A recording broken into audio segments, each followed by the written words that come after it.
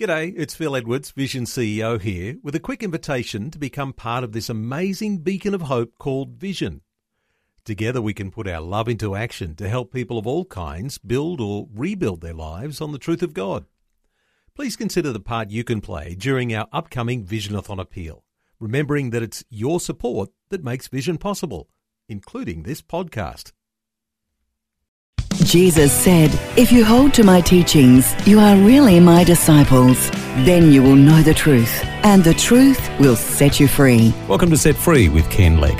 This week we're dealing with the sensitive issue of sexual abuse. If there are young children listening, now might be a good time to consider whether this content will be appropriate. One of the many consequences that those who have been sexually abused have to endure is an overwhelming sense of shame. But the salvation that God brings to our lives through the finished work of Christ does not only deal with sin, but also its consequences. God covers our nakedness with His glory. And this glory is none other than His own moral image, that with which we were originally created, but that which was lost at the fall. Now all have sinned and come short of the glory of God. But when we're justified, God declares us to be perfectly righteous. And then, of course, through the process of sanctification, that internal glory begins to be manifested on the outside. We are being conformed to the image of Christ, and others see it, this shining out of His glory. Ultimately, there is a process that awaits us at the return of Jesus Christ, which we call glorification. When we see Him, we shall be like Him in body, soul, and spirit. We shall be delivered from the very presence of evil forever, and the former things will not even be called to mind.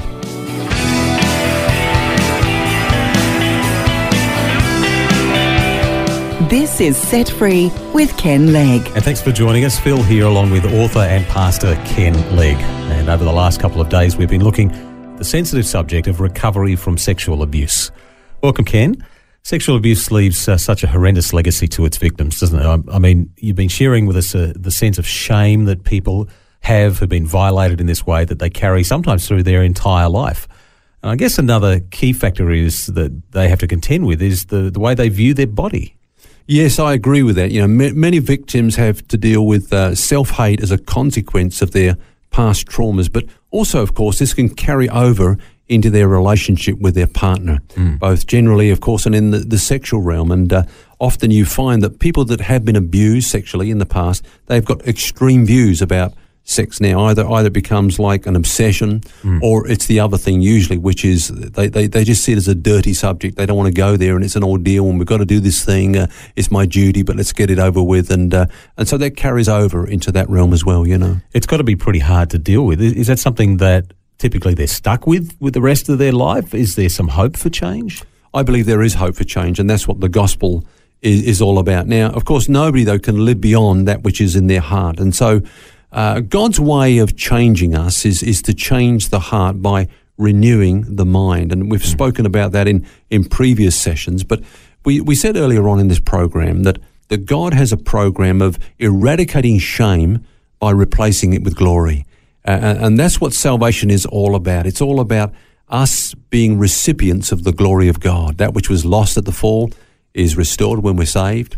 But then as we journey through life, as we grow in Christ, that which is on the inside begins to become visible. People begin to see evidence of the glory of God upon us. And of course, there's that wonderful hope when all sin, and the Bible says even the memory of sin, the former things will not be remembered anymore.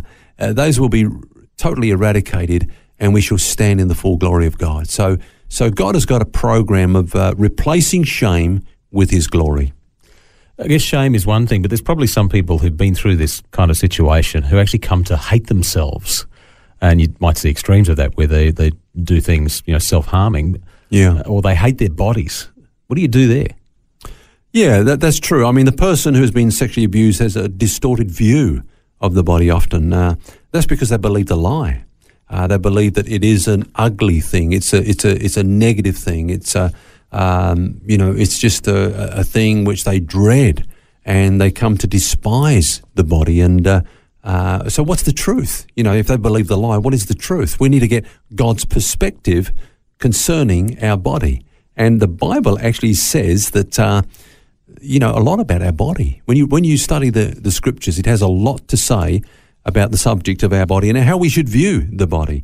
Now, we know that the body is that part of us that hasn't been redeemed and it's waiting glorification, and yet God has still bestowed a great dignity upon our body now in this way. Now, I believe that Satan would try to get us to despise our body, especially if it has been abused in the way that we've been talking about this week.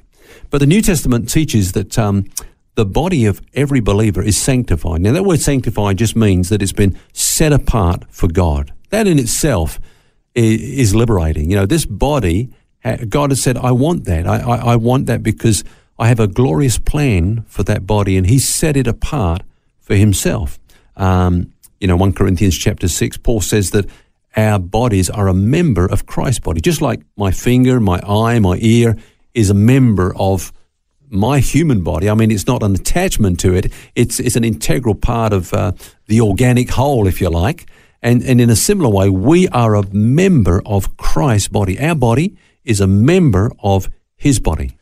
That ties into something you said earlier in the week, in that you need to deal to this issue in the here and now, not to revisit it in the past, but we're living here and now. Yeah. And if something is sanctified, set apart here and now for the future, if I think about, I use any resource, I put it to one side because I know I want to use that. That's dedicated for this purpose. It's not dedicated for that purpose in the past. Yeah. I've put it aside for now and in the future. Yeah. It actually doesn't matter what the condition of that was up to the point that it was sanctified, it was set apart. It doesn't matter what experiences that thing had up to that point. I have deemed it worthy enough to put aside for the use that I have deemed for now and in the future.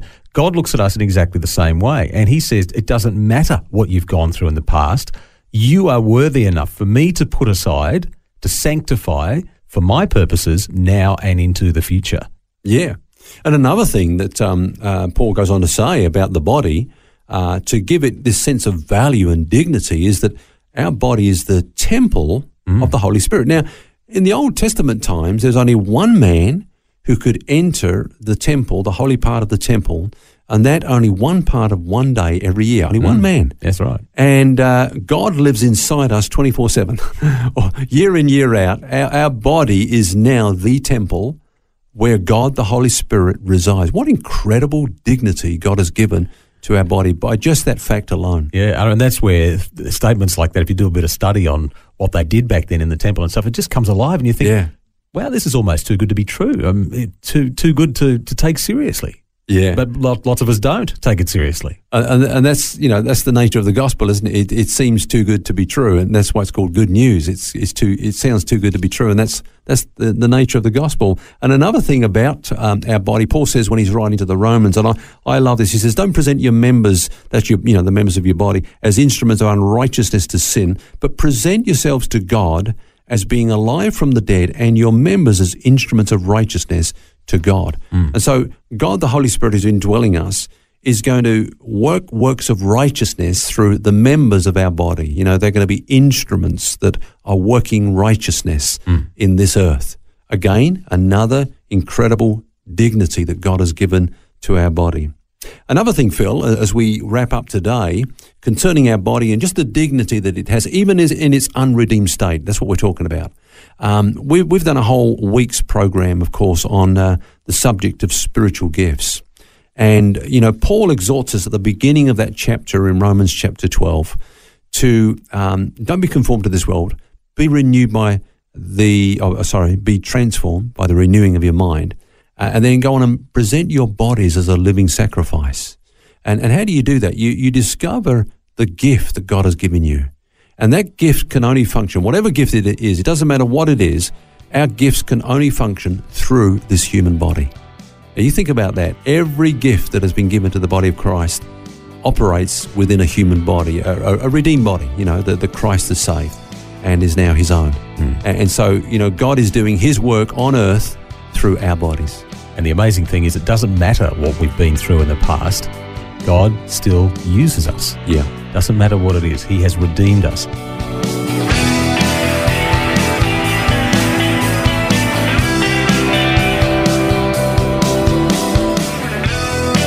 And An important study this week, the people recovering from sexual abuse. And we'll have more for you tomorrow. And until then, remember, you don't have to carry that baggage. God wants you to be set free. For books, DVDs, small group studies and other resources from Ken Legg, including the book What's Eating You, which features topics from today's message, visit the Vision Christian store at vision.org.au. That's vision.org.au.